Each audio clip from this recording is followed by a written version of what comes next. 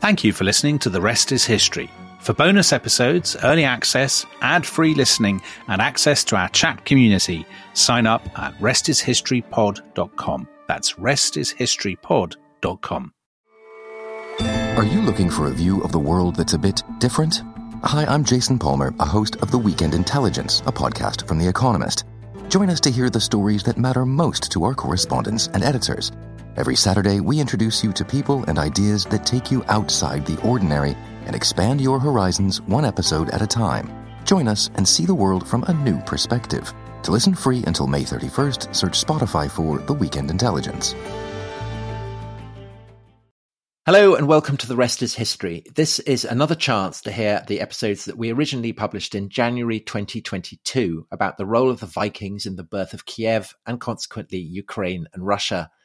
Obviously, the question of what is Ukraine and what is Russia is massively relevant now in late February 2022, with Vladimir Putin apparently on the brink of invasion. Just a word of warning in this episode as well, there is a pretty graphic description of a Viking funeral that some listeners may find upsetting. It probably isn't an episode to listen to in the company of children. Thank you for listening.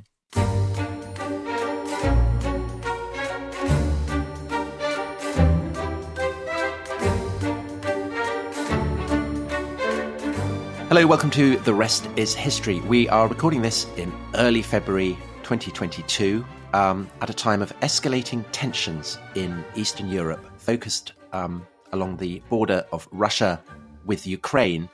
And Dominic, it's fascinating, isn't it, if you have any interest in early medieval history? Because last summer, Vladimir Putin, or at least someone pretending to be Vladimir Putin, wrote an essay about the historical background to this.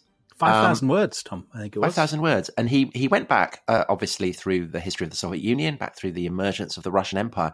But he ended up going all the way back to the 10th century and the emergence of the Kingdom of the Rus.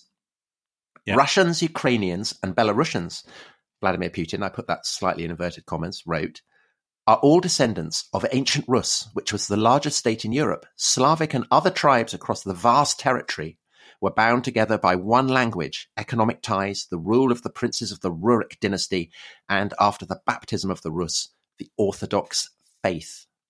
And I guess two things leap out from that. One is Putin's argument that because there was this great empire, this great kingdom of the Rus, covering a vast expanse of territory. Therefore, everybody who lives in lands that constituted that kingdom properly should be part of Russia, I guess is the kind of implicit argument.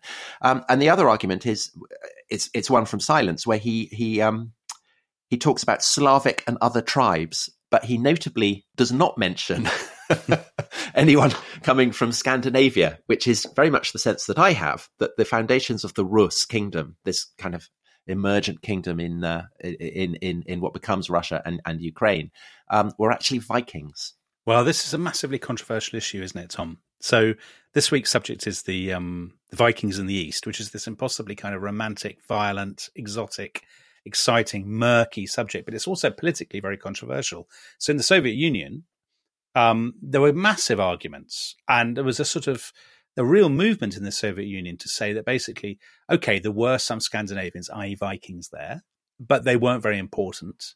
And their cultural imprint was soon kind of, it was lost, buried by Slavic traditions and Slavic culture. And we don't owe anything to these Scandinavians, basically. Yeah, so as I understand it, that argument first developed in the 18th century against the backdrop of Peter the Great's kind of defeat of the Swedes. Yeah.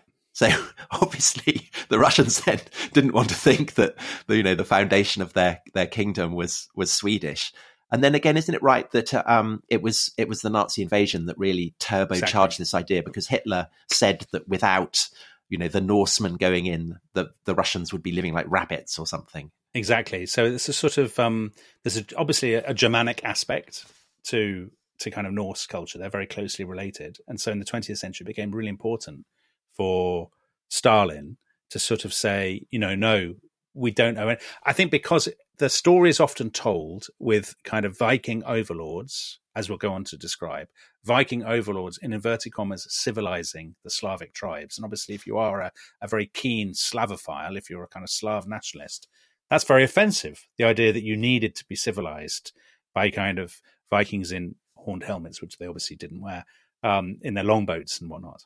But of course, I mean, if you come from Britain, actually the perspective you have on the Vikings is that this civilizing process, by definition, I mean, is incredibly brutal. That acknowledging the influence that Vikings, have on 9th, 10th century Europe, whether it's in Britain or whether it's in the lands of the Dnieper and the Volga. This isn't necessarily a civilizing process. It's a process of kind of conquest and brutalization. Yeah. Well, I mean, the really interesting thing is that these two things are happening in parallel. So everybody when they think of the Vikings, I mean, basically pretty much every primary school in Britain, as far as I can tell, does the Vikings. At some point, kids dress up in Viking outfits and they put on horned helmets and they learn about dragon-prowed longboats and stuff.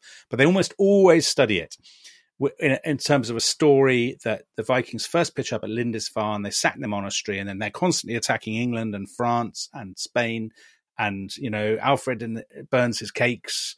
There are a series of battles. The Vikings said, it's all the West, and then expeditions to Greenland and Iceland. But actually, a lot of Viking historians, Neil Price, for example, would say actually what the Vikings are doing in the West is a copy. They're copying what they've already started doing in the East. And it's the story in the East that is more exotic, more exciting, and also, crucially, I would say, more lucrative. There's so much money for a Viking to make sailing to the East rather than to the West. And you could argue that in the long run, couldn't you, Tom? Creating Russia is quite a big, big and thing. Ukraine. And Ukraine. Right. Well, the issue of which of those can lay claim, it's a bit like the argument we had in Alexander the Great podcast about Greece and Macedonia, and North Macedonia, as it's now called, fighting over the legacy of Alexander the Great, isn't it? Yeah, because this stuff really matters. Yeah, they both see themselves as the heirs of the Kievan Rus civilization. Yeah, so we've I mean, the Vikings are such a great topic. We've both, I wrote about them in Millennium. I wrote about the Vikings in the East. You are writing a children's book about the Vikings right now, aren't you? So indeed. You're absolutely kind of immersed in this. Yeah. And it's such a great topic. And we've done one episode already on the Norse epics, which essentially took us from Iceland to Greenland to Vinland and the New World. But even in Iceland, they are writing epics about what the Vikings are getting up to the lands of the East, going down the rivers to Baghdad, the capital of the greatest empire on the face of the earth, to Miklagard, the golden city of Caesar, Constantinople. And as you say, it's a story that is very, very thrilling. Because you have the same, obviously the idea of taking ship and discovering North America. I mean, that's an incredible story. But so also is the idea that people are going from Scandinavia and kind of pitching up in Baghdad, or even further afield. I mean, it is an astonishingly romantic narrative. Well, before we get into the sort of the narrative of it, I mean, the best example of that, and the one that most certainly British listeners, maybe English-speaking listeners will know. Everybody knows the story of 1066. Certainly in Britain they do. The Battle of Hastings, Harold and William. But obviously there's a battle before that against a guy called Harold Hardrada, who comes over from Norway to try and claim the English throne. And the life of Harold Hardrada is this whole business in microcosm. Yeah. He had been in Norway. He ends up going to Kyiv. He ends up going to Constantinople and commanding the imperial bodyguard. He may have gone to Sicily. He may have gone to the Holy Land, this incredible married a princess. Well, these incredible adventures, many of which are unquestionably true because they're backed up in kind of Byzantine sources. So, I mean, you think about that life. He had a more interesting, well-traveled life than probably most of our listeners, certainly than us. Yeah, definitely. Well, so we've got from Mary Kirk Alves. Who asked very simply, why were the Vikings going east? Was it more of an expedition or a conquest? So obviously the geography of Scandinavia, kind of, the ancients thought of it as an island. They didn't realize it was a peninsula. So you can take ship and go west across the North Sea or into the Baltic, up the Gulf of Finland. And beyond the Gulf of Finland lies the vast expanse, basically, of Eurasia. And the Vikings knew it as Sweden the Great, Sweden the Cold, a land of giants, of dwarves, of dragons, of men with mouths between their nipples who never spoke but only barked. So an intimidating place, but a place that, as it turns out, with incredible courage, with incredible fortitude, with incredible daring, can lead you to the richest lands on the face of the planet, the lands of the Caliphate and of the Byzantine Empire. Yeah, that's right. And I think if you think about the geography, so if you live in Norway, if you live on one of the fjords or something, when you look out, you see the North Sea and beyond it, very rich kind of farmlands of England and the monasteries of Ireland and so on. And that's the way you go. But obviously, if you live in Sweden, you're looking out east, southeast. And the first thing you see is an island called Gotland. Have you been to Gotland, Tom? I have. Have you? Yeah, I have. I went there on holiday a couple of years ago. Absolutely amazing place. Beautiful island. Fantastic churches. Rachel Morley would enjoy it. But also coin hoards.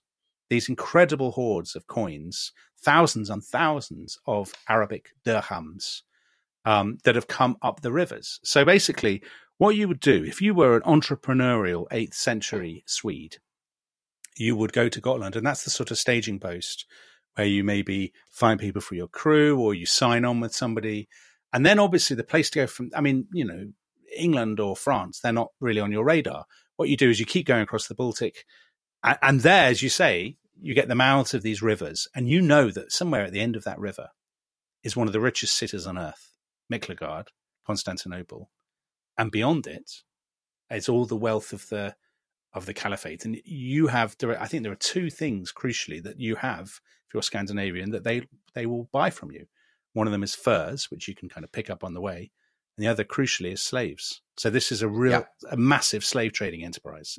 Yeah, it absolutely is. And I think that, so how do you get there if you're if you're in Sweden? So there's Gotland, as you say, and there's this place called Birka, which is, I think, just west of Stockholm now. Been to Birka, Tom. And it's as close to a town as you get in kind of early 9th century Scandinavia. And from these kind of centres, you can head eastwards up the Gulf of Finland. And there's the Volkhov River. Yeah. And there's a town, Staraja Ladoga. Yeah, Staraya Ladoga, Tom. Is that how you pronounce it? Your Russian is shocking. Yeah, okay. So that's this is a kind of, well, it's not Wild West, is it? It's Wild East. Well, Neil Price has a lovely thing in his book, The Children of Ash and Elm, where he says it's basically Deadwood. So, right. It's sort of saloons.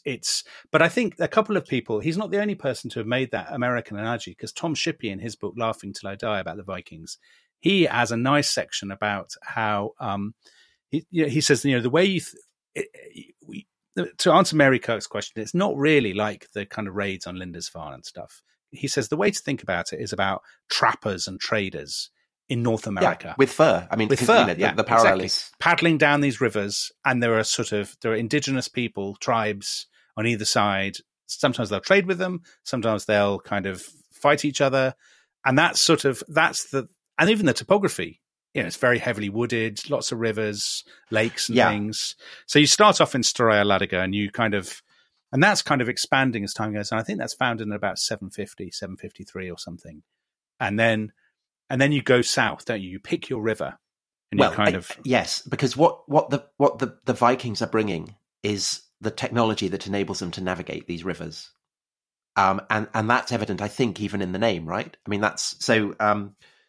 There was a message from Tapani Simajoki, friend of the show, a Finn, and he says, an interesting tidbit on the linguistics of the East Vikings and Finland as the brackish meeting point of East and West. The Finnish Sweden, Ruotsi, is probably derived from the same root as Russlagen. And Rus is rowing. Yeah. Lagen is kind of the band, isn't it? So the land of the rowers. And that idea of ships going down rivers, people rowing, often against the current, with the current. And the ships are sufficiently, they're built so that they can negotiate quite shallow waters, and they're sufficiently light that, you get to a lake, you need to go across to the head of a river, you can carry the ship. Yeah, but that's where the slaves come in very handy. So this constant issue of the portage, I think, is the technical term, where you get to the end of your bit of river, or you get to the point where you need to cross over, and basically you need to be able to get out, either semi-dismantle your ship, or the ship is light enough for you to carry it. Or your slaves to carry it. Or your slaves. Well, this is where the slaves, basically your cargo, are carrying it for you. Yeah. I mean, that's the sort of genius, if you like, the sort of horrific genius of the business model. That you're trading human beings who are doing a lot of the work for you. And so obviously there's incredibly, you're very vulnerable if you're having to carry a ship, up mountains and, where the rapids are, or, through forest or whatever. So you're very vulnerable. And so that's why along the length of these lakes, these rivers, at certain key points, you start to get more and more kind of forts, really. So Novgorod, I mean, you're the Russian speaker here, Dominic. That means new fort, doesn't it? Yeah. So that appears on Lake Ilmen. That's right, and they called it Holmgard, I think, didn't they? The Rus themselves, the little fort, and it's sort of, I think a lot of these forts are kind of a very North American style. They're kind of made of logs, aren't they? So everything in Novgorod is made of wood. Yeah, everything, even the kind of rather than paper, they're writing on kind of bark and things. So they're not. So to answer, go back to Mary Kirk's question: is it a conquest? I don't think they think of it as a conquest, because they're not interested in, it's not a risk where they're interested in kind of capturing lots of land. What they're interested in is the route, is the river, and making money. And they establish the forts as kind of trading stations, basically. And you can imagine the kind of, I think Neil Price in his book has stuff about, the scene, people drinking, probably lots of crime, tinkling on the piano, sassy madams, sassy bar tarts, all that kind of stuff. Yeah, but that's the sort of atmosphere, and obviously that's quite cosmopolitan in the sense that there are lots of these Scandinavians who are mostly, I think, Swedes, because that's obviously where you come from.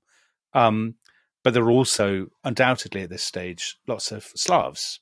So even at this stage, I think you've got the mix that becomes Russia, the mix of Scandinavian and Slav. Yeah, absolutely. And so Novgorod it's a place, I mean, it's very like a kind of Western. So you get lots of celebrated figures in the Norse epics, when they're down on their luck, they go there and they kind of recruit men, people to go off to Britain or, attack Denmark or whatever. But at the same time, obviously from Novgorod, you can cross the lake and you can then either get the Dnieper, which will take you down to the Black Sea, and from the Black Sea to Constantinople, Miklagard, the great city, or to the Volga, which will take you to the Caspian Sea, and from the Caspian Sea to Baghdad, or to lands even kind of, in Central Asia, the Silk Roads, and they so attack Azerbaijan at one point. Maybe we'll come to that later. It's kind of incredible. So Novgorod is the kind of, I guess, the meeting point of Scandinavia, Dnieper, and the Volga. And if you're going the sort of the western route, as it were, the route down to Miklagard, the next stop is what becomes Smolensk. So, I mean, these are, if you think of a lot of kind of well-known Western Russian towns and cities, they have routes along this kind of route, or indeed even further east along the Volga. So Smolensk is a place called, seems to be begun as a place called Gnezdovo, and that's the confluence of the Dnieper and the Svinets River. And again, it's the same sort of Wild West kind of atmosphere, but it's like the tension is rising because you're about to approach, as you keep going south, you're going to approach these rapids, these very exciting rapids that bizarrely we know about from this incredible source. You must have a Byzantine emperor, no less. Yeah, who wrote a handbook. Yes, for his son, Constantine VII. So he wrote the purple. He wrote Porphyrogenitus. He writes a foreign policy guide for his son Romanus. Basically, this is how you handle all our neighbors. I mean, just an incredible kind of almost like a policy document to have survived. And in it, he says, so, the Rus, well, this is the deal with them. And he basically sets out the whole of the route. So he says they have these special boats called, what's they called? Monoxala, single keel boats. So they're basically, he says at this point, they're in kind of disposable boats, kind of little kind of dugout canoes. They all go together in a big flotilla, he says. And by this point, you're in what is now Ukraine. So you're going down the river through the center of what's now Ukraine. And the river's only navigable in the summer. And basically, you keep having to get out. And as the rapids approach, the slaves will carry your boats for you. And the rapids all have excellent names. Do you know all the names of these rapids? Yeah, they're terrifying, aren't they? And there's one of them appears on an inscription actually in Gotland, I think. Does it? I didn't know that. One of them is called the Drinker, Esupi, the Drinker, Gelandri, the Yeller, Ifor, the Ever Fierce, Leanti, the Laugher, so on and so forth. So they're sort of these weird names for all these different rapids, and they navigate all them. But by the point at which they're coming down, they're coming close to what are more like states and kind of confederations of tribes. Pechenegs. So there's the Pechenegs. Who are terrifying. They're kind of nomad. They've just vanished from history now, haven't they? I don't know. I mean, I think they became Tatars or something, but you wouldn't want to be caught by them. They're nomads. Ship. Well, they will cut your head off, and they Yeah. will make it into a goblet, won't they? Don't Yeah. they do that later? As we'll discover later in the show. It's Didn't they very, do that very to, Blood Meridian. So they'll do that. And there's also the Khazars, who are incredibly interesting. Yes, yes. So they're I mean, so that they are further east, and they're basically a kind of buffer between the Slavs and the Caliphate. So they're nomadic Turkic people, but they amazingly convert to Judaism, which is a distinctive thing to do. Well, they're the world's only Jewish state, aren't they? Between the Roman takeover of the Holy Land and the establishment of the State of Israel in the late 1940s. I mean, which is just an incredible thing to be. And why did they pick Judaism, Tom? Well, the story is, and this again will turn up later when we talk about the conversion of Kyiv to Christianity. The leader of the Khazars sends messages to all the various powers to send him a Christian monk, a Jewish rabbi, a Muslim scholar to go and persuade him. And it's the Jewish, it's the rabbi who wins out. And this was the subject of a fabulous novel, I think written in early 80s by a guy called Milorad Pavic, a Serbian novelist, called Dictionary of the Khazars, which is it's kind of a magical realist novel. Very good. I highly recommend it. And so the Khazars seem to, in a weird way, have become Jewish. But it sort of makes sense, right? Because they're stuck between two rival powers. Yeah, a Christian and a Muslim empire. Yeah. So whichever way they jump, they're doomed. So they jump a third way, and it kind of works for them.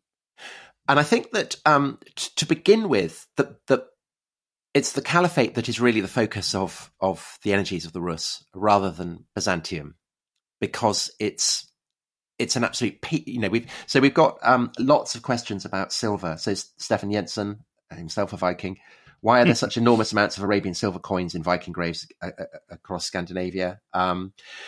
It's the volume of silver that is really attracting them. And so to begin with, I think they're going down the Volga much more than they're going down towards the Black Sea. So they're going towards the Caspian. So they have to negotiate with the Khazars, and some of them definitely do seem to have ended up in Baghdad. Well, they're drawn by the silver, but also by the slave markets, right? There's an inexhaustible demand for slaves in Baghdad. Absolutely, yeah. And, obviously they are bringing slaves who are Slavs, but they also may well be bringing slaves that they've captured in some of their other raids further north. So there are lots of children's books. I mean, there's a wonderful book by Rosemary Sutcliffe called Blood Feud, where it's the story of a boy, I think it is, who is captured in Wessex. They take him to Dublin, to the great slave markets there, and he ends up, one way or another, he ends up going down the rivers, and he ends up in Constantinople. But obviously he could have ended up in Baghdad. And, it's not impossible by any means to think of quite a lot of, substantial number of possibly Scandinavians themselves, English, Franks, Irish, Slavs going down all that way. Well, I think it is mainly Slavs. And the evidence for that is obviously the fact that we have the word slave. I mean, it's absolutely imprinted on the English language and many other European languages as well. Have you come across Michael McCormick's book, Origins of the European Economy? Which I haven't. It's a really, it's a massive book. And his argument essentially is that the caliphate in all, so not just the Abbasid Caliphate, but the Muslim lands of North Africa and Spain as well, are so economically advanced ahead of Europe that all that Europe can provide really is slaves. And so the main provider of slaves is Otto the Great, for instance, friend of the show. So he is, they are harvesting vast numbers of Slavs, and they're being transported through Europe, down through Spain to North Africa. What the Vikings are doing is that they are going to the richest, the heartland of the Islamic world and going to Baghdad. And it's that opens up, the vast kind of stream of silver that they're then able to bring back. And it's really that explains the rhythms of Viking campaigns in the West as well, because it's when the silver mines in Yemen and in Central Asia dry up that they then start to refocus their attention on England, which by this point also has a kind of very silver-based economy. Yeah, and also because it's easier in some ways. I mean, if you can get silver flooding in, that's more immediate than getting land. I mean, land is great in England if you can get it.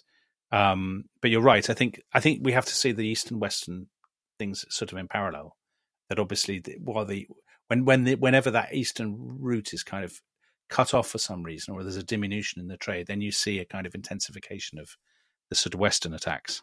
Yeah. But anyway, yeah. Well, but it's just so you get that the Samanid emirs in Central Asia discover these vast silver mines. I think in kind of 890s, so end of the 9th century, and over the first half of the 10th century.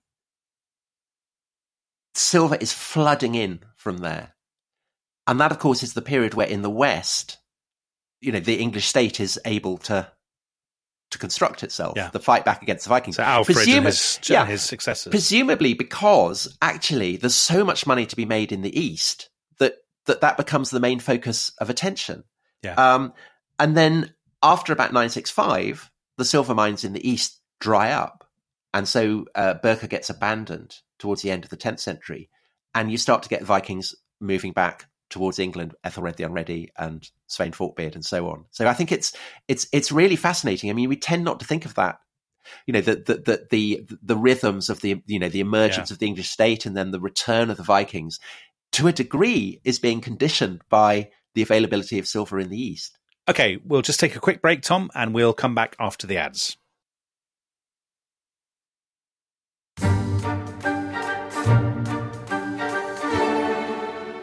So one last question on this issue of contacts with Baghdad, Tom. Diogo Morgado has an excellent question. Vikings and Arabs, clash of civilizations or trade-based contact. Did Islam have any influence in the decline of Norse polytheism? Well, I don't have an answer to the second half. The first half, I would say, not really a clash of civilizations. I mean, we have some really, really interesting things written by Arabs about the Norse and saying, they're very dirty or they have weird customs and so on. Maybe we'll come to that. But I would say it's more trade, fascination, exchange, and so on. But you'll have your own answer. What do you think? Well, the question of whether visitors to the caliphate, are influenced by Muslim. Do some of them become Muslim? Do they bring Muslim brides back? I mean, the evidence. So there's the grave of a woman in Sweden was found who had a ring with kind of invocation of Allah. Yes. On the ring. Yeah. And various textiles have been found, again, with kind of Quranic phrases woven into it.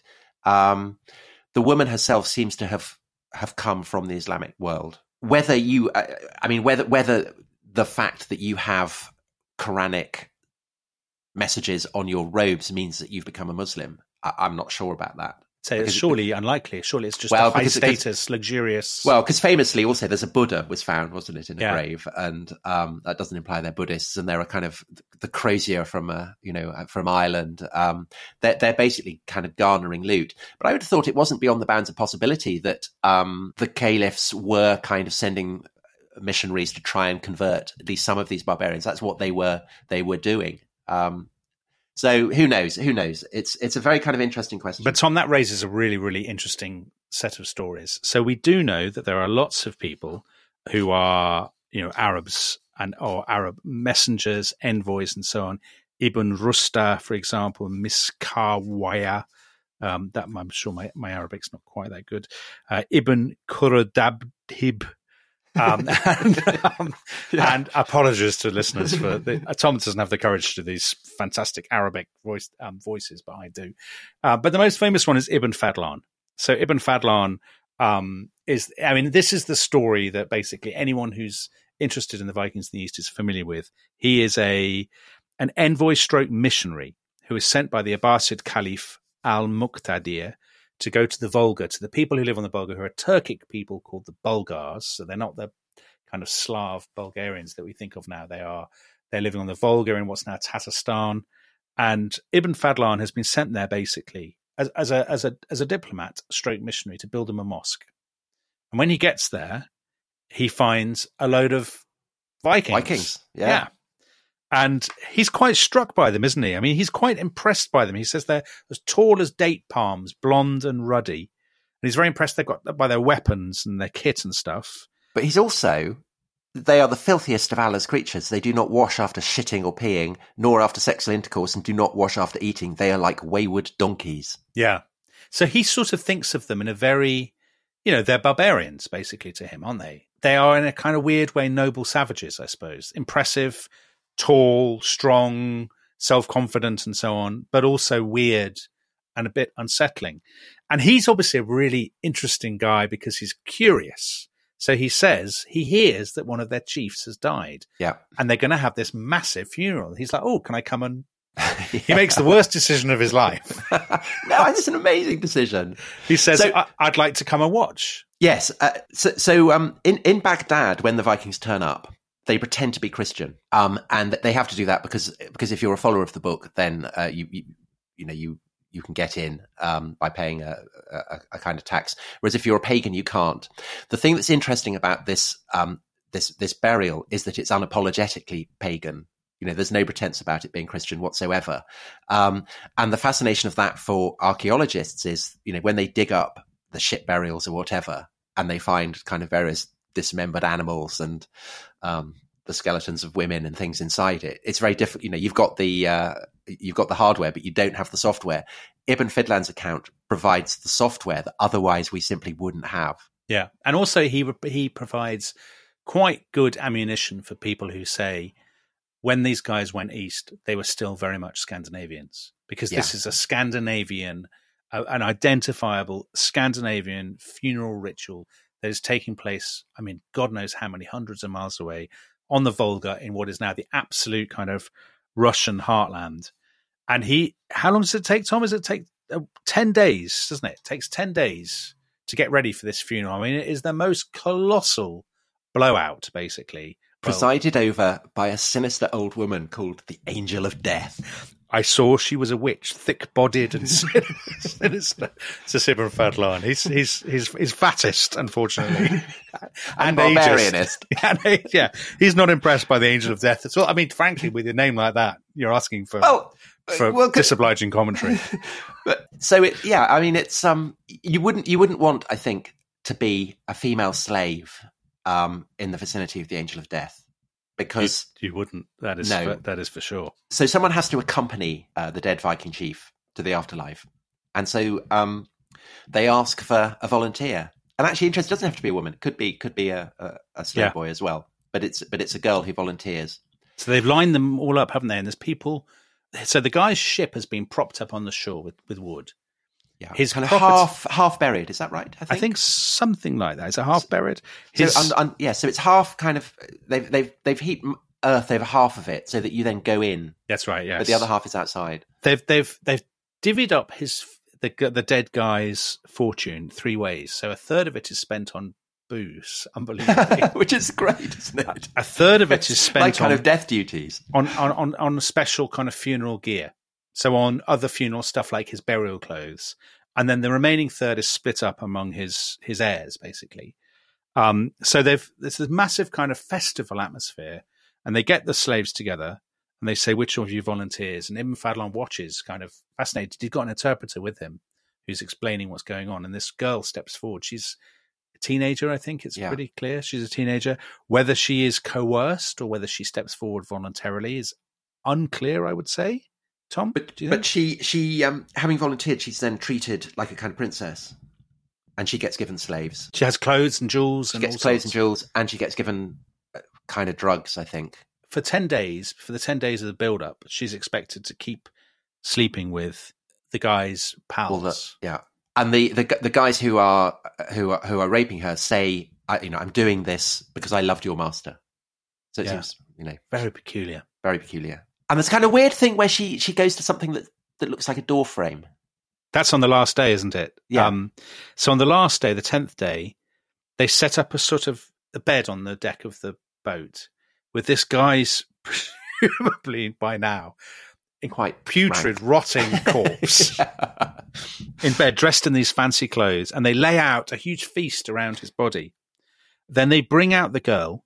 The girl by now has been, clearly, she's been very heavily drugged and given booze and stuff. Then they bring a dog to the ship and they cut the dog in half, and they throw both halves of the dog on board. I mean, it's so strange. They put all the guys' weapons in the cabin. They tear the heads off some chickens. Yeah. Ibn Fadlan at this point is thinking, God, this was a very bad decision to go and watch this funeral. The door frame. Yeah, they lift her up. They lift her up, and she says she can see her father and her mother. Then they lift her up again, and she sees all her family.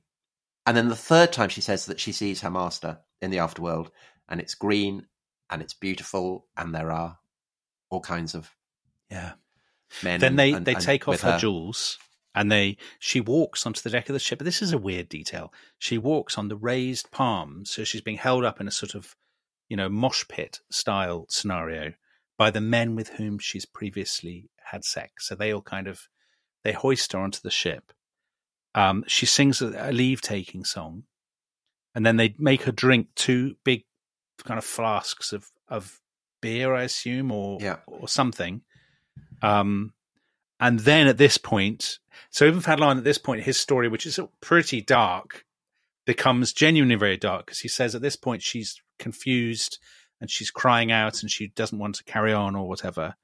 But the angel, the angel of death at this point grabs her and sort of what do they do? They drag her into a little cabin. At this point, everybody's outside. And they're all beating on their shields. Beating on their shields. It's such a terrible scene. To drown out the screams. Right. That she's giving. Then here's if this isn't disturbing enough, apologies if you've got children listening, this is probably, why are they still listening? But they should definitely stop listening at this point, because they force her down on the bed next to the body of this guy. Then they all have rape her again. And then 4 of the men hold her down and 2 others strangle her while the angel of death is stabbing her with a knife. Ibn Fadlan is watching all this, and one of the guys standing next to him says, God, you have terrible rituals in the caliphate, don't you? I mean, compared with this is brilliant. You must be absolutely... And you can sort of tell from his account that he's thinking, this is pretty awful. Yeah. It's a really weird... I think it's so weird, isn't it? It's such a weird story. And it's sort of you get this so much from Neil Price's books, that our image of kind of Viking religion is all very kind of jolly.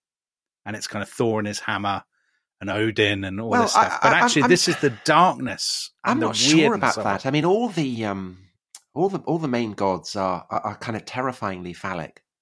Yeah, but the way in which it's portrayed to children, Tom, and the way it's presented, the Marvel Comics version of Norse mythology. But Thor is a serial rapist. The hammer is obviously very phallic. Yeah. Odin is always raping. Frey, I mean, he has, the statue of him at Uppsala in Sweden. He has an absolutely enormous phallus. It's unsettling, I think.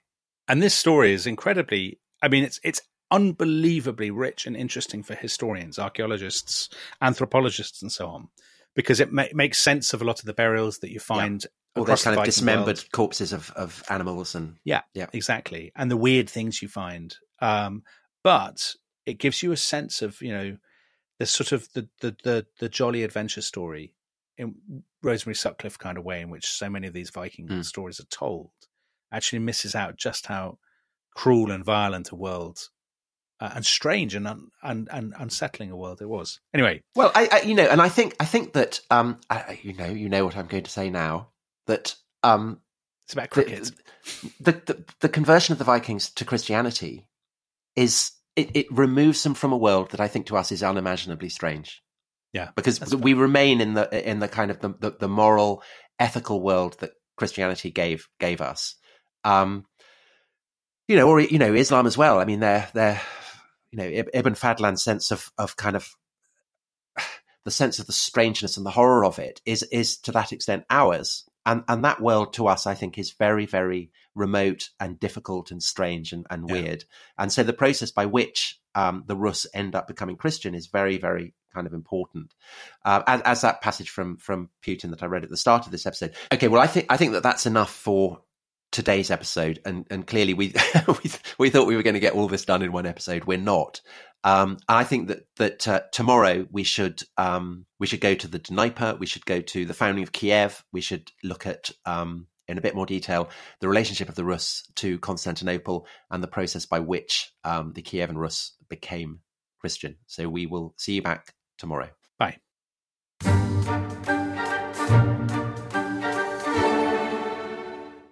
Hello, welcome to The Rest is History. The story goes that in the year 860, the Chuds, the Slavs, the Krivichians, and the Ves, people who live in what we now know as Russia, had fallen out among themselves and needed somebody to rule them. So they turned to the Vikings. Our land is great and rich, they supposedly said, but there is no order in it. Come to rule and reign over us. And the person who accepted that offer was a man called Rurik, one of three brothers, Rurik, Cineas, and Truvor. Very close to Trevor, weirdly. Rurik. You couldn't take a Viking chieftain seriously called Trevor. Rurik established himself in a place which we now know as Novgorod, and his successors later moved to Kiev. And it's from that story that the countries of Russia, Belarus, and Ukraine all trace their history. Tom, we did the origins of the Vikings in the East yesterday. Do you think there's any truth to this story at all? Well, I think the obvious parallel with this, if you are in Britain, is with the Dukes of Normandy, which likewise has a kind of almost mythic origin story. So Rollo. It's Rollo who is given this land by the Frankish king, and all kinds of myths surround this figure. I mean, he probably existed, but He probably wasn't called Rollo, though, was he? no. Tom Shippey, in his book about the Vikings, calls him Ganga Rolf, which I think is a much better name. Yes, and all kinds of, and so there are all kinds of stories about how he founds Normandy, and about how the original Normans are not just Vikings, but they're people from all kinds of different backgrounds, and he establishes this duchy, and the question of whether William the Conqueror, the most famous of the Dukes of Normandy, is he a Viking? Is he French? What is he exactly? I think that sheds a kind of really interesting light on the process of state formation in Novgorod, but even more particularly in Kiev. Yeah. And obviously the background to this, as in the West, so in the East, it's about the way that the Vikings are moving into strange lands, establishing Viking polities that nevertheless take on the lineaments of the lands and the cultures and the peoples that they're settling among. Well, that's a very controversial subject, though, isn't it? Because how much that's the case is kind of has been bitterly contested by academics. How Viking are they? For those people who didn't listen to yesterday, I can't believe there was anybody who didn't listen to yesterday's podcast. But we did the sort of first 100 years. So the Vikings have been Vikings is actually the wrong word, because they're not really The Rus. Yeah, the raiding, the Rus, as they The rowers. have been coming largely from Sweden, down the rivers from the Baltic, and establishing this trading network, which is going to start to take on, as Tom said, it's not just the lineaments of the culture around it, but the lineaments of a state. And how quickly it does that is again debatable. So the sort of origin story that's told is that which is very flattering, by the way, to their Scandinavian self-esteem.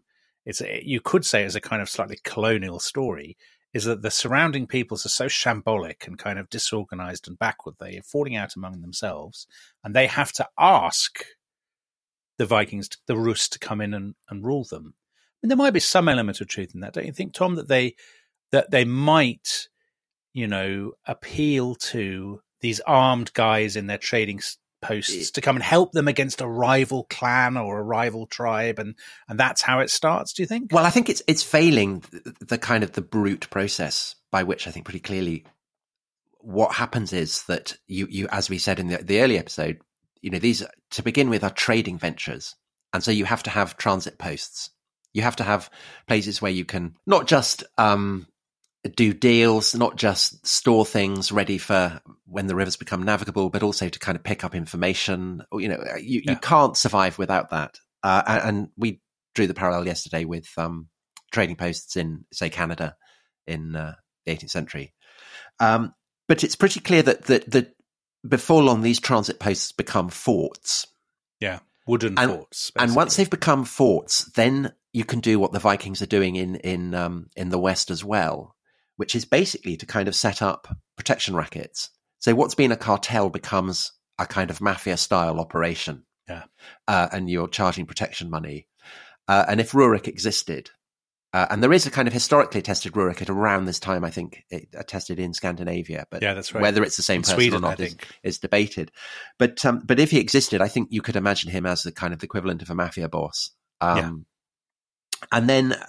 again, as happens in the West, Normandy being the obvious example, a kind of a protection racket becomes a state. Well, so we know so little about Rurik. We know that he established himself in Novgorod, which we talked about yesterday, and there's a statue of him to this day. And this is the second half of the 9th century. Yeah, this is 860, I think it is it? Yeah, about 860 to 862 are the dates given. So, by the way, we haven't really talked about sources. This is coming from an incredible source called the Russian Primary Chronicle, which is, as is so often the way, written... in the 12th century. Yeah, exactly. Written at least 200, 300 years later by a monk called Nestor, I think, and, is written in very different kind of political and cultural circumstances. So as with so much of early medieval history, we just don't know whether these are legends, whether there's a grain of truth in them, whether it's retrospective kind of legitimizing. I think there must be a grain of truth, because I think that the idea of a kind of dynastic descent from Rurik becomes quite important. So, if Rurik didn't exist, someone of the same name must have. But someone of the same, but the whole thing, Rurik and two brothers. Yeah, I mean, maybe that not the kind two of brothers. all that sort of stuff. But there's Trevor. clearly a dynasty establishes itself in Novgorod. Yeah, that will then expand. Yeah, so there's two guys who are, it says in the Russian Primary Chronicle, two men who do not belong to Rurik's kin, but were boyars. That's the kind of Russian. They are basically captains. I don't know what the word is. They're not nobles. I mean, nobles is the wrong word, but they're sort of they're members of the gang. Would you say soldiers? I guess is what Sopranos would say. Yeah, and they basically go off. They're called in the Russian Primary Chronicle has them as Askald and Deer. And as with so many of these names, almost all the names we're talking about, they're Slavicized versions of originally Norse names, aren't they? Because I think they were Huskulda and Duri. The original, my beautiful, absolutely impeccable Old Norse pronunciation there, Tom. I hope you noticed. They go off down the Dnieper and they come to what the Chronicle says is a city on a hill. Again, a little bit too kind of folktale stroke biblical, I think. But anyway, this place is Kyiv. And it already exists. Been set up by somebody called Key. Hence the and name. Ev. Yeah. And Askell and Deer supposedly settle in Kiev and say this is a great place. I mean, obviously it's a good place because it's further down the river, or further towards Constantinople. So it's kind of makes sense that they've established another fort / trading station that becomes their own little polity. And so the question of whether Kiev is Viking, which, Putin's been worrying about this, so it's a topical question. But again, would you think that maybe, there'd be a parallel perhaps with York? Jorvik. It's a pre-existing settlement, gets taken over by the Vikings, gets a Viking name. The Vikings rule it, and then they gradually get absorbed into the fabric of what returns to being an English city. That perhaps there's, the parallels are never exact, but there's something there. Yeah, of what's happening in the East as well as the West. Your parallel with Normandy was a really good one. I think to people at the time, sort of 9th, 10th century people, our attempts to fix labels on them would seem weird, wouldn't they? They would say, well, who cares? I mean, what's it to you? What ethnicity? The concept wouldn't make an enormous amount of sense to them. So the question of, are they Slavs? Are they Scandinavian? Are they Russians, Ukrainians? I mean, in a sense, it's a very, very anachronistic question. I mean, what matters to them is who's got the weapons, the power, the money. What they are is lads. Yeah.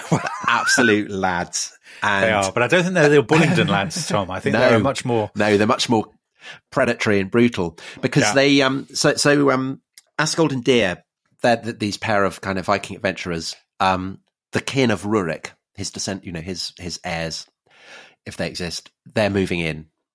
Yeah. And they're like the kind of, the bigger crime family moving in, and they take over Kyiv.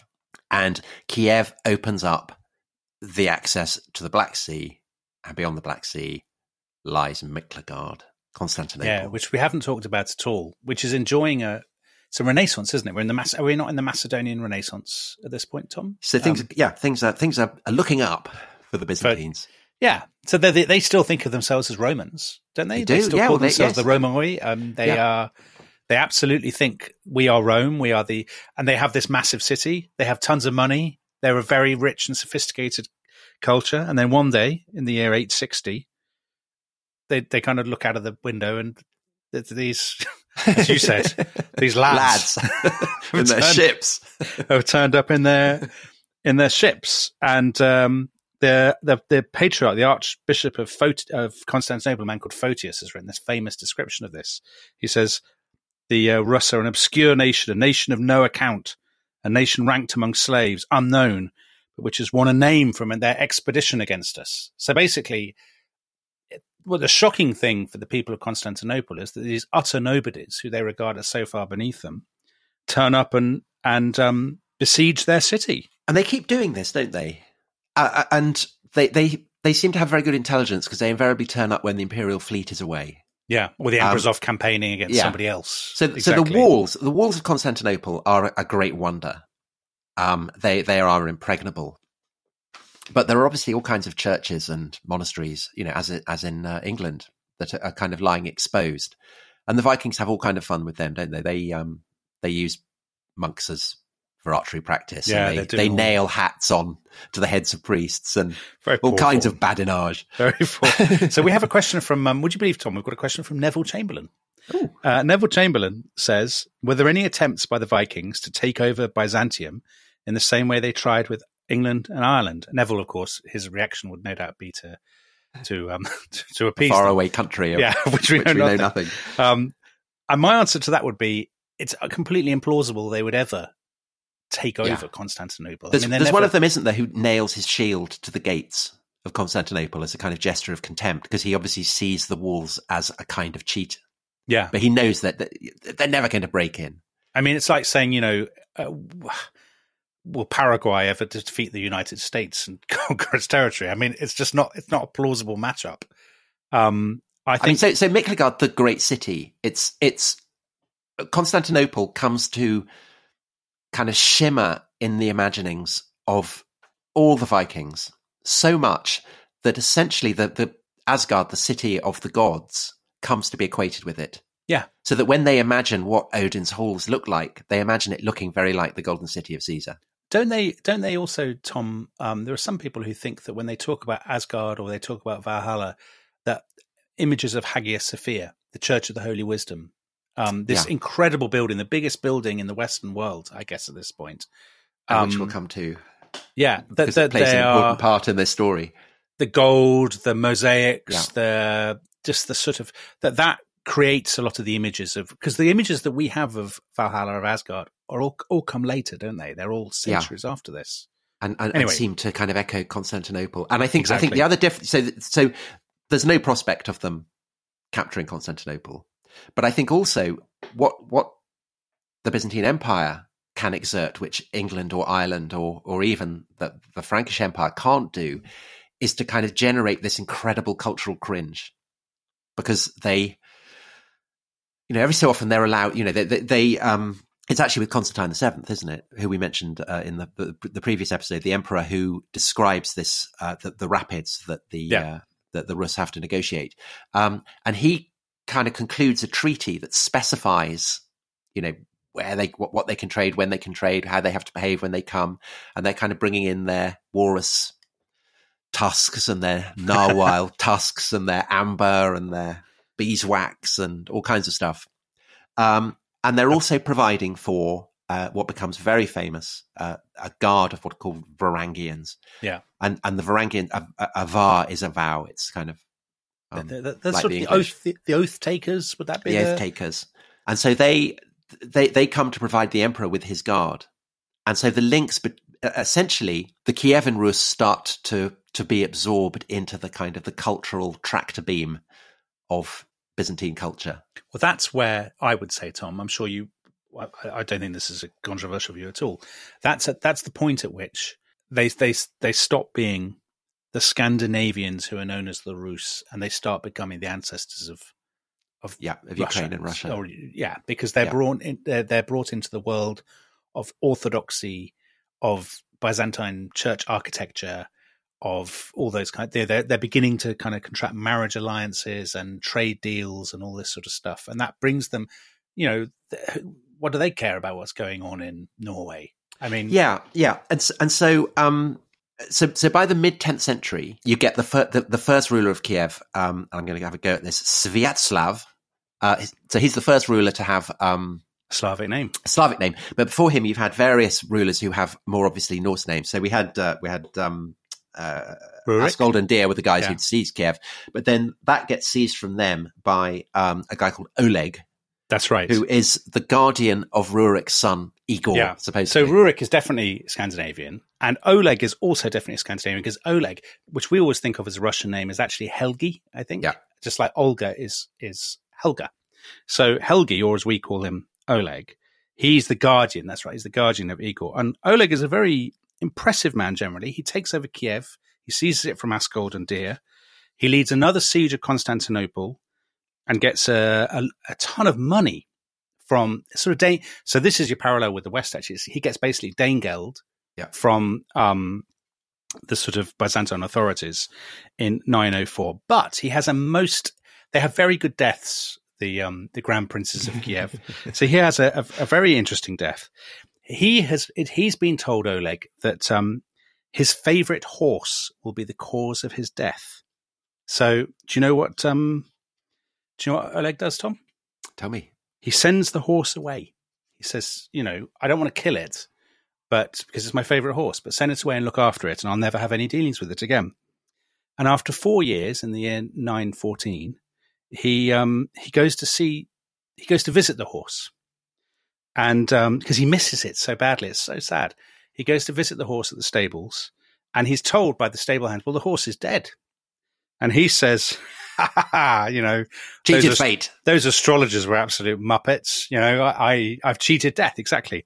And he says, bring to show my contempt for these soothsayers, bring me the skull of the horse. So they bring him the horse's skull, and he stamps on it. He's shouting, the horse is dead, but I am still alive. I was supposed to receive my death from this skull. And he stamps on the horse's skull. And at that point, a snake crawls out from the horse's skull, bites him, and he dies. There you go.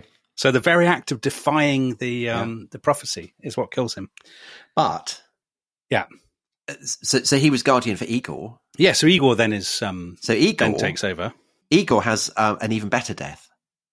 He has a very unfortunate death, doesn't he? So Igor is the guy who negotiates the treaty with Constantine VII. Because he's attacked them and been seen off with Greek fire, hasn't he? Yes, is that where they first used Greek fire? Yeah. Which is what? Which is he twice. I mean, he does besiege Constantinople. He doesn't just attack, with ships. He actually tries to take the city twice. Yeah.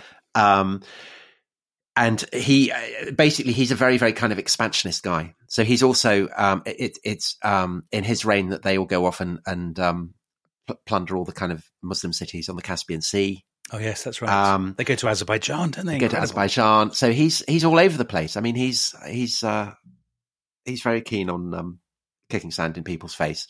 Yeah.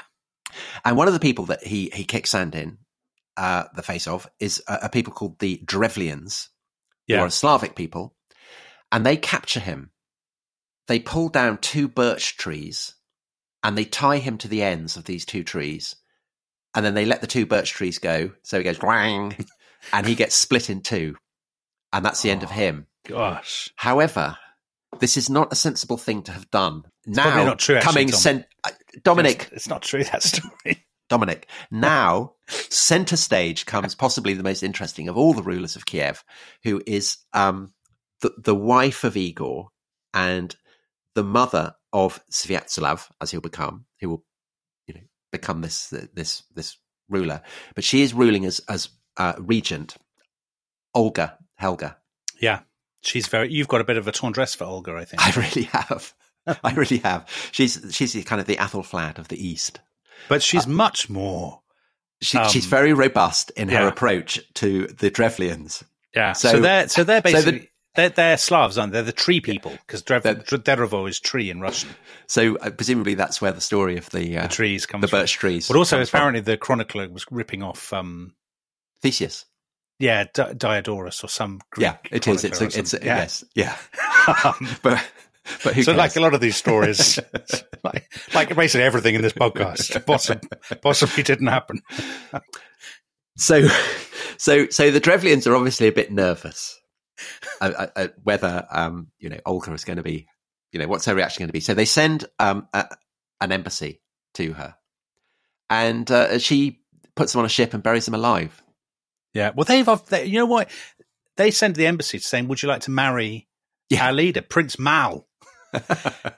which is an extraordinary thing to do. The way they treated her previous husband. Yeah, foolish. She buries them alive, doesn't she? Throws them in a pit. So a bit like we had Ibn Fadlan's account of the ship burial. Yeah, she seems to have done that, but they were alive. I think she kind of taunts them as the soil is being flung. But then over that's them. just the first of, because she has 3 revenges, doesn't she? So they then send another embassy, because the first embassy hasn't returned. Yeah, I mean, it's so stupid. What happened to those guys? We'll send another embassy. Let's send another one. So Olga burns them alive. That's right, in the bathhouse. She says, "Go and have a wash." Yeah. So obviously their standards of hygiene have improved by this point. Yeah, clearly. And then she goes and besieges the city where Igor was killed. And the story is that she besieges them for a year, and finally she accepts that she's not going to capture it. So she negotiates a treaty with them and demands a kind of a very small tribute, just as a kind of sign of their submission. And she demands 3 sparrows and, Dominic, 3 pigeons. And you've been mocking the idea that we're going to be doing a podcast on pigeons, but this is a kind of interesting example of how pigeons have played an important role in world history. I think you're underestimating the number of sparrows she asks for.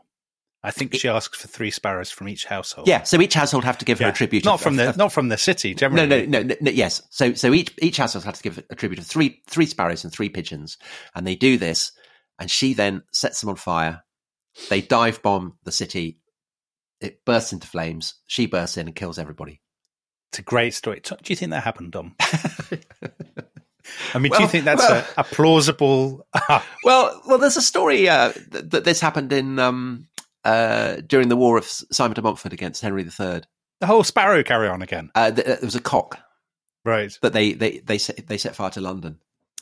With a burning cock. I think obviously this is all from the Russian Primary Chronicle, isn't it? So, which I think is so clearly based on kind of previous models.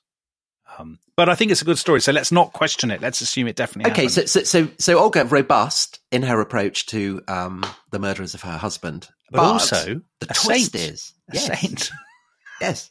So she and it's again a sign of the growing influence of Byzantine culture and civilization that she converts to Christianity and gets the baptismal name of Helena, which was the name of the mother of Constantine, who'd founded Constantinople.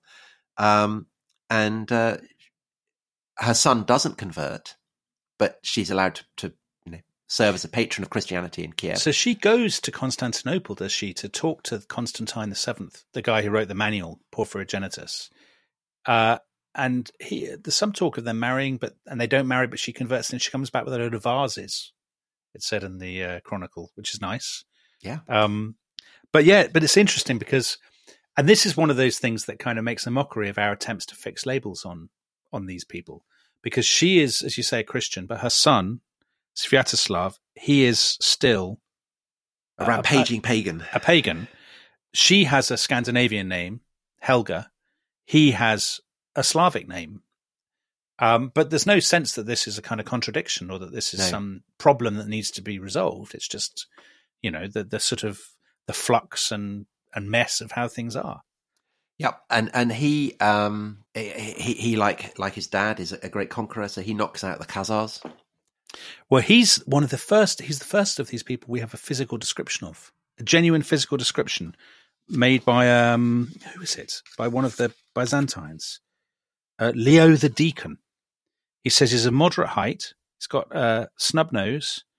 He's got a sort of bushy moustache and a shaved head, but a lock of hair that hangs down on one side. That's right. Yes, kind of hanging down his side, isn't it? He had a rather angry and savage appearance. You're telling me. He's got a gold earring with 2 pearls and a red gemstone. His clothing was white, no different from that of his companions, except in cleanliness. So he's well turned out, despite his savage appearance. And yeah, sorry, Tom, I interrupted you. He wipes the floor with the Khazars, doesn't he? Yes, he does. And is he the father of? Vladimir is Russian. Volodymyr, I gather, if you're Ukrainian. He is, yeah. But again, a name that people think possibly has sort of Norse Germanic roots, and it could have been Valdemar, some kind of Norse name. But yeah, he attacks the Bulgars, he attacks the Khazars. I mean, you're saying that Igor is expansionist. Sviatoslav is very expansionist. Vladimir. He fights absolutely. Vladimir. Yeah. No, Sviatoslav. Oh, yes. He's very expansionist, but he has an interesting death too, Tom. None of them die quietly in their bed. You know what happens to him? Tell me. He has gone and attacked Constantinople again. As you do. I mean, presumably, I think they're attacking Constantinople to get better trade. They're like Lord Frost, who's obviously a listener to the show, and presumably listening to the show an awful lot now that he's left his got more time. Brexit. I'm surprised. I'm disappointed he hasn't been sending in more of those excellent Danish themed questions.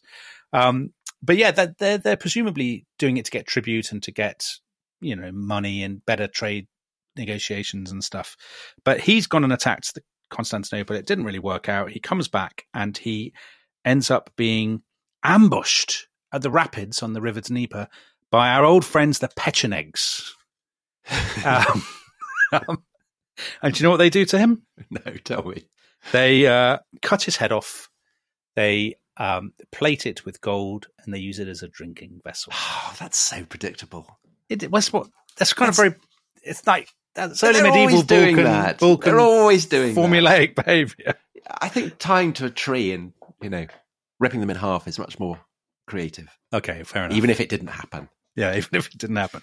So anyway, he has multiple sons. They all fight each other, and the winner is Volodymyr. Well, it's interesting actually, Tom, because almost every book on this calls him Vladimir, which is Russian. But I've been told off by Ukrainians for calling him Vladimir. Agreed. So if you look at Sergei Plokhy's book on the history of Ukraine, he calls him Volodymyr. Yeah. And it's a bit like we've talked about Kyiv, and in our minds, no doubt, because we're born in the 70s, that word is spelt K-I-E-V, not K-Y-I-V. So at this point, we're getting more and more into the kind of territory where everything is contested between Russian and Ukrainian. Yeah. But what isn't contested is the absolute key significance of his reign, because it's in his reign that the Ukrainians, the Rus, become Christian. You call them Ukrainians? The Rus. The Rus. Okay, please direct all your complaints to Tom Holland, not to me. Cable Loft. The Rus, the Russians, the Ukrainians, whatever. So, Tom, tell us, because his conversion to Christianity is a great tale in itself, isn't it? Well, we've been talking about how so much of this material has a kind of folkloric dimension to it. Yeah. And in the previous episode, we talked about the Khazars, about how they can't decide whether to become Christian or Jewish or Muslim. And there's a very similar story told about Vladimir.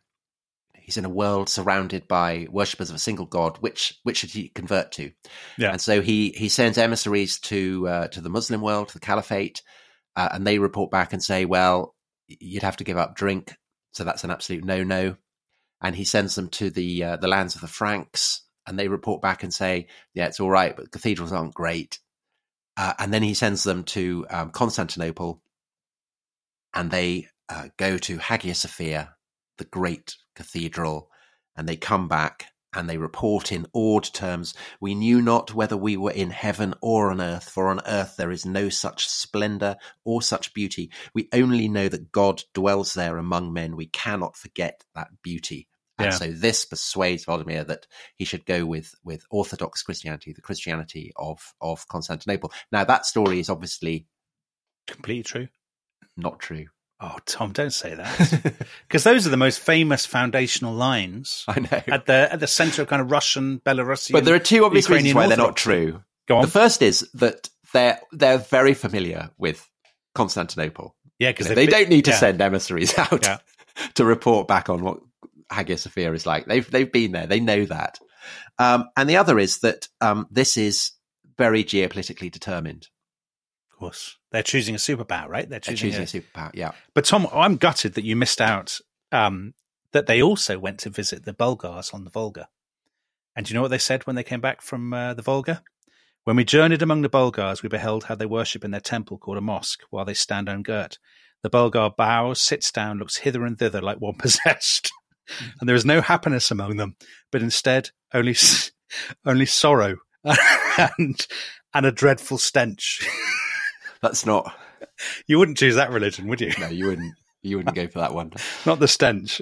So, apologies to any. Bulgarians and Bulgars now. Bulgarian Muslims. Yeah. But you get. I mean, that great incense in Hagia Sophia. No stench there. Very beautiful. So he's obviously choosing it as power politics, isn't he? And the Byzantines are as well, because they offer Vladimir something that no barbarian leader has ever been offered before by Byzantine emperor. And that is marriage into the imperial family in the form of the emperor's Basil II's sister, Anna. Yeah, she's not happy, is she? She's not happy at all. She apparently is very cross about it. And there's some sort of breakdown in negotiations because he has to actually attack the Crimea in order. Well, that's where it all happens, isn't it? Yeah. I mean, so the Crimea, which is obviously very, it's in the crosshairs of current politics. The Crimea matters to both Ukrainians and Russians today because it's where Vladimir is baptized and then marries Anna.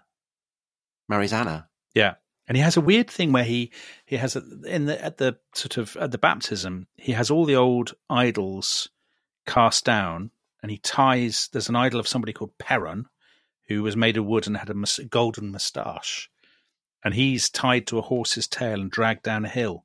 And then Volodymyr gets 12 men to beat him with cudgels as a sort of sign, I'm rejecting the old gods and embracing a new one. But it's also, obviously it's a two-way process, isn't it? Because, as you said, the Varangian Guard, it's not Volodymyr who sends the Varangian, the big contingent that become the Varangian Guard to Constantinople. Because that's part of the treaty with Basil. Yeah. Basil will 945. get. What you would assume, wouldn't you, that they must have had Varangian mercenaries in their army before they had the official guard. That Harold Hardrada ends up being the commander. So Harold Hardrada is in a way, he's the kind of the end of this story, the end point of this story, isn't he? He is. Yeah. We'll take a quick break. When we come back, we'll talk Harold Hardrada and really the end of the Viking Age. Okay.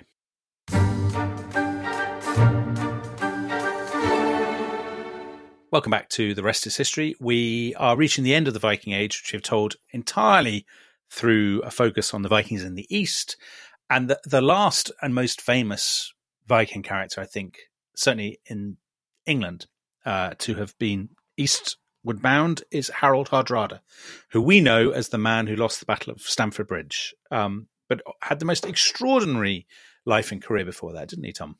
He really did, and we've been focusing on the first part of this episode on the princes of Kyiv, this kind of emergent Rus state. But all along, up in Scandinavia, you've still got kind of Viking adventurers who are treating these eastern lands as places that you can kind of retreat to if you need to. Yeah. Also places to make money, basically, and bring back tons of silver.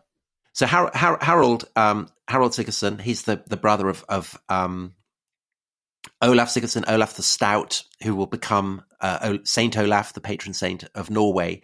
And he's briefly been king. He messes up. He gets killed and supposedly martyred. It's a battle called Stiklerstad, which Harold is at, because Harold is a teenager, I think, at that battle. Isn't he? He's about 15 or so. Yeah. And he has to go into exile. And he goes to Novgorod. And this is, Tom, actually, for those people who have found this all a bit sci-fi, because it's lots of weird names and stuff, their big antagonist is Canute, famous for attempting to turn back waves. Again, something that didn't happen. Friend of the show. An early faller in the rest is history World Cup of Kings. But I think a very impressive king. I mean, a very formidable king indeed. So king of a North Sea empire. He's basically taken over England after the end of Ethelred the Unready. He's married to Emma from Normandy, and he's so it all connects. Everything connects. So he's the great antagonist. That basically the young Harold Hardrada, is terrified of Canute. He flees, and he ends up. It is. I mean, it is a Western, isn't it? Or a mafia story, or a science fiction story. I mean, you can see how the patterns of these stories. Why it's such a kind of great setting for an epic. It is, absolutely. He's been run out of town by the local cattle rustler. Yeah. But as a boy, basically, as a teenager, he's got, such a stuff of a kind of children's story. He goes off down the river, like so many people have for, what is it now? 250 years. Yeah. And he ends up in Kyiv, where the successor to Volodymyr, I think it is, Yaroslav the Wise, also known as the Lame, is now you can be wise and lame, couldn't you? I mean, he's lame to begin with, and then he's so wise that he gets promoted. Right, that's good. So he's upwardly mobile in that sense. If he's beaten off his brother, he's upwardly mobile, but not kind of mobile. They'd had a kind of an amazing war with his brother, fratricidal war, where they're fighting across ice-covered rivers, and amazing. Yeah, the first Great Northern War. That's very good. So, but Harold Hardrada wasn't in that war, was he? No. So by this point, Yaroslav is the kind of the wise king. And Hardrada, who's not yet Hardrada, he's just Harold Sigurdsson. The young Harold. So he pitches up and he becomes basically an enforcer for Yaroslav, doesn't he? He serves in his guard or whatever and does this. And why does he end up going further down towards Constantinople, Tom? Well, I think he is looking to get back to Norway. Yeah. That's the ultimate aim. And, Kiev's all very well, but the place where you're really going to make money is Constantinople. Yeah, so he's going down there with the aim of... He needs cash. Because when he goes down there, he makes a tremendous success of it.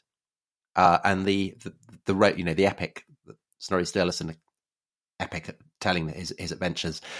He fights with dragons. He marries princesses. He goes to the Holy Land. He conquers Sicily. But he genuinely does some of these things, doesn't he? He really does. He goes to Sicily with the Byzantine. I'm reading something here that says he's a marine. He's a marine in the Byzantine fleet with a man called Georgios Maniakes. Do you know him? Is he a eunuch? No, he's the brother of a eunuch, isn't he, or something like that? Of course, everybody's the brother of a eunuch. And Harold plays a great trick on Maniakes when they're in Sicily. Do you know about this trick?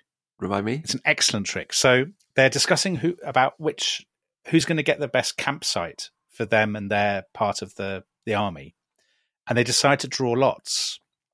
And Maniakes marks his lot. With a sort of a mark on it, or his thing, whatever they're using. And Harold says, "Well, can I have a look at your lot, so that I can mark mine in a different way?" And Maniakes says, "Oh yeah, of course." So they then put the both in a bag, and another man takes the lot out, and Harold takes it and he throws it in the sea. And he says, "That was my lot. I've won. You know, I get the best place for the That was good fooling. I haven't finished the story. He says, that was right. And Maniarchus says, how do I know that was yours? I mean, there's no way I can know that was yours. And Harold says, well, have a look in the bag. And Maniarchus looks in the bag and he takes out the lot and it's got his mark on it. He says, oh, it must have been yours. But of course, Harold made the same mark on his lot as was on Maniarchus's. The lesson of that story is that Maniarchus is an absolute idiot. I think it's a lesson that Harold's an absolute japester. Right. Well, he's a great one for the prank. Anyway, I mean, you're portraying him as a sort of Les Dawson figure, but actually... Les Dawson? He's a prankster, isn't he? I mean, I don't know. He's a joker. No, he's a great barrel. Yeah, he's not a mother-in-law joke man. No. So, no, he slapped you on the back. But so your teeth go flying out. But he then gets drawn into... He goes all these campaigns, goes to the Holy Land, he goes to Bulgaria, all sorts of campaigns. He's very, very highly rated by the Byzantines. They make him Spatharo Candidatus. I'm very glad I read that out correctly. He's a Spatharo Candidatus, which is a very high rank for a foreigner. And he's been given a pay rise, and he's the commander of the palace guard, and all this, that, and the other. And then he gets drawn into the power politics. Are you familiar with all these Michaels? It's very, yes. I mean, it's almost impossible not to get drawn into it, isn't it? When you reach a certain level. Yeah, well, this is the thing. So Michael IV is the emperor, I think. Well, he's married to the Empress Zoe, and they have all kinds of feuding. And at some point, basically, Harold is told by Zoe, get the guy who's been kicked out as emperor and gouge his eyes out, please. And he does. He personally, he can't trust his men to do it, so he gouges them out. Personally. I mean, the sense you get of Harold is that he's very much the kind of guy who, guy needs to have his eyes gouged out. He's going to do it. Yeah, he's hands on. And when an emperor dies, the tradition is that the Varangians get to strip the imperial palace of all its gold. So Harold does that, and Harold actually is there for so long he gets to do that 3 times. So he's by the time he heads back, he's so rich. He's incredibly rich. The Empress Zoe, who's in her 60s, quite fancies marrying him. Yeah. But she has a bad habit of murdering her husbands and gouging their eyes out. Yeah. So Harold is not keen on that. And at some point he's locked up in a dungeon with a dragon, I think. Yeah, he is. He escapes. Yeah. He escapes from Constantinople. I mean, as with so much of this, how much of this is true? A little bit, I think, with him, because we've got Byzantine sources. The stuff in the sagas, obviously, clearly quite, the same people who worked on the sagas that worked on the TV series Vikings, basically. The 2 things that are clearly true is that he comes back from Constantinople with a formidable fighting record. Yeah. He is the hard rider, the hard ruler. And also that he's unbelievably rich. Yeah. I'm conscious that we've told his story in a quite shambolic way. Yeah, but I think he's not the subject of this podcast. He's just an incidental character. He's the last of the Vikings, isn't he? So we can talk. He's got this money basically so that he can then get together a large army and go and get back the throne of Norway, which is what he does. Which is basically in the long run. There's a lot of carry on with his brother. Is it Magnus, his half brother? They split the kingdom, and Magnus dies, and Harold becomes a very, very fierce and ruthless king of Norway. Hence the name. Hard rider, hard ruler. I mean, the only thing about that is, is that a career peak? Because would you rather be the captain of the guard in Constantinople or the king of Norway? I'd rather be king of Norway. Would you? Yeah. Because in Constantinople, you're surrounded by predatory empresses and eunuchs and, yeah. But dragons. I think in Constantinople, the weather is better. The food's a hell of a lot better. There's more money. Everything is nicer. No, but you're not. The whole thing is to have your own. Yeah, your own land. Yeah, I suppose it is. You're right. But you have a slave's attitude to life. Whereas if you're, who are you ventriloquizing there? Harold Hardrada. Okay. I have the spirit of a Viking. Right. I think Harold, you should. You have the spirit of a eunuch. Thanks. I'll remember that. I think Harold Hardrada. Well, truth hurts. I think Harold absolutely betrayed yourself. Well, let's see what happens to Harold Hardrada, Tom. Well, he dies, but it's hero's death. So that's the perfect thing, isn't it? That Harold Hardrada dies 1066, the year that basically traditionally it's the kind of the quietus of the Viking age, and he is a perfect figure to bring it to an end, because he's a guy who dies in England like so many Viking adventurers before him. Yeah, but he's made his name, he's made his money in the East. Yeah, and also because his career kind of sums up all the.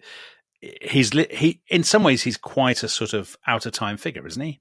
I mean, these places are becoming kingdoms. Yeah, they are becoming more settled, slightly more ordered, I suppose. They are Christian now rather than pagan. And of course, with 1066, the Anglo-Saxon nobility go off and replace the Scandinavians as the Varangians. They do. So the irony is that actually people who could have conceivably fought on opposite sides at the Battle of Stamford Bridge could well end up serving 5 years later, but I think the same army for the Emperor Constantinople. I mean, I think that's the part of the fascination of this whole subject of the Vikings in the East is that sense of, Vikings and Romans. It's kind of people out of time running up with one another, or Vikings, in the Caspian Sea. It does have that kind of slight element of fantasy about it. Well, that's why, for example, Michael Crichton wrote a book called the Death Eaters or something like that. I can't remember. The Eaters of Light or the Eaters of something like that, about with Ibn Fadlan as a character, and that was later adapted for the cinema as the 13th Warrior, I think. And Rosemary Sutcliffe has written about it, and Henry Treece. The Road to Micklegard. Exactly. It's a permanent. It's exactly as you say. It's got a slight science fiction quality to it, in that it's Arabs, Romans, Vikings, all mixed up, exactly. And I think that's why even now when we mention to people we could do this as a subject, you could see that people are kind of excited about it, because it's the ultimate exotic adventure story, I think. Yeah, and as we said right at the beginning of the first episode, which seems a very long time ago, it's also very, very politically sensitive.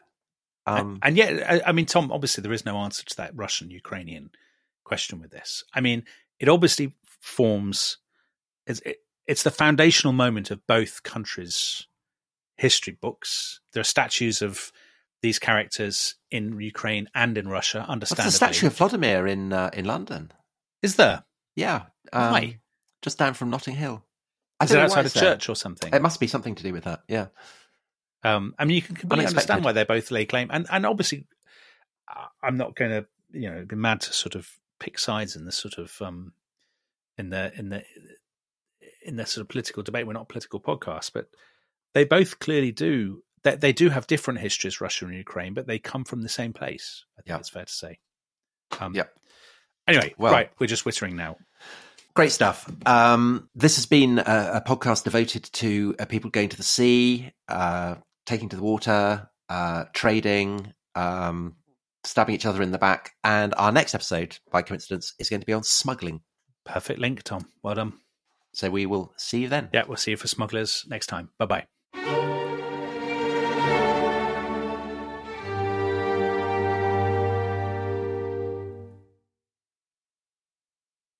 Thanks for listening to The Rest is History. For bonus episodes, early access, ad-free listening, and access to our chat community, please sign up at restishistorypod.com. That's restishistorypod.com.